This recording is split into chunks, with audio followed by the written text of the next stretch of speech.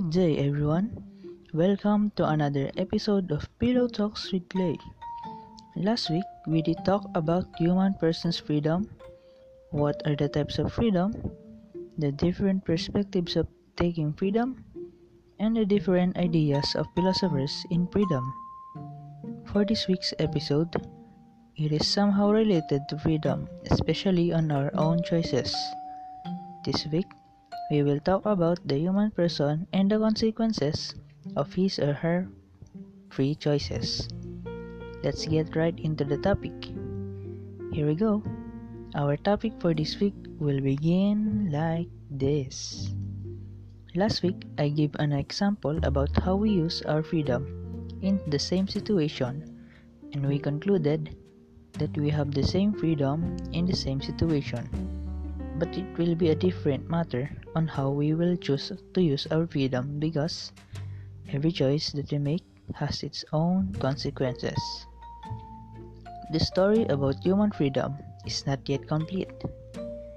We already know the foundation in understanding that freedom both has a social and existential dimension, and that the exercise of these freedoms eventually led to the consolidation of our personalities, like what Kierkegaard said. Simply put, our freedom to make choices and the results hereof shapes who we are, like Sartre said. As such, in addition to acting upon our freedom by exercising our capacity to choose for ourselves, there is the equally important task of holding ourselves responsible for the consequences of our choices. Choosing our life direction is only the first part of the story. It is not even the hardest part. For more challenging part of this freedom is the responsibility that comes with it. The more challenging exercise of freedom by asserting one's own personal choices is no different from acting like a selfish teenager.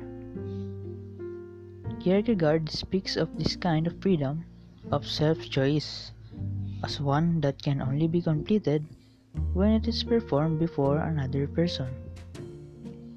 One cannot fully commit to the difficult process of consolidating one's personality unless it is done before a witness who will hold him accountable for his choices.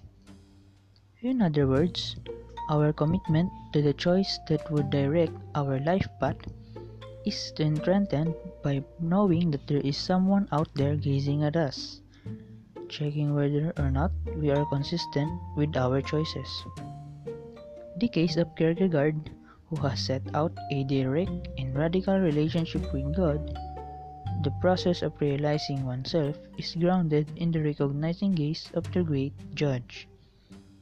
The exercise of freedom is a social act. For example, your family has your savings for the whole year. You notice that your friend brought a new bike so that he can go wherever he wants, unlike you who have nothing, so you also decided to buy one for yourself. With just like that, your family's whole year savings reverted back to nothing.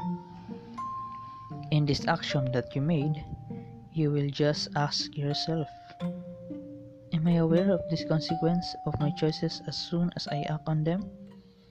Will I be able to answer the grievances of those who will be hurt by these consequences?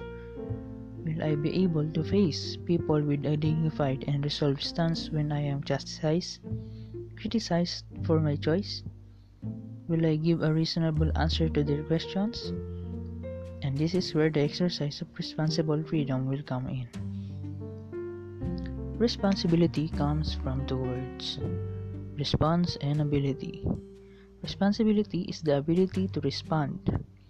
The presence of another as a witness to my actions is what gives meaning to my freedom. Freedom is not freedom unless there is another who recognizes it. Just like our example, you didn't first consolidate your parents if they agreed to your choice, so in the end, you will have a question about your action that will not be answered anymore. The recognizing gaze of another exerts a gentle pressure on you to solidify your choices into a lifelong commitment of acting on it. And like on our previous topics, the exercise of freedom is an embodied action. As we have said above, existentialists go beyond idealism. Freedom is not an idea we talk about. It is something we enact because it is we, our embodied selves, who enact. To sum it up, freedom can only be genuine when one takes responsibility for it. It is responsible when it is done socially, declared in broad daylight before witnesses. It is responsible when one commits oneself to fulfilling it before witnesses. It is responsible when one is prepared to defend it with good reasons. Did you learn other ideas in our episode for this week? Did you enjoy it? Let me know by just leaving a comment. Please like the video and don't forget to subscribe and hit the notification bell so that you will be updated on my future videos and episodes that will talk about philosophy. Thank you for listening and see you again for another episode of Pillow Talks with Clay. Paalam and mabuhay. Peace out.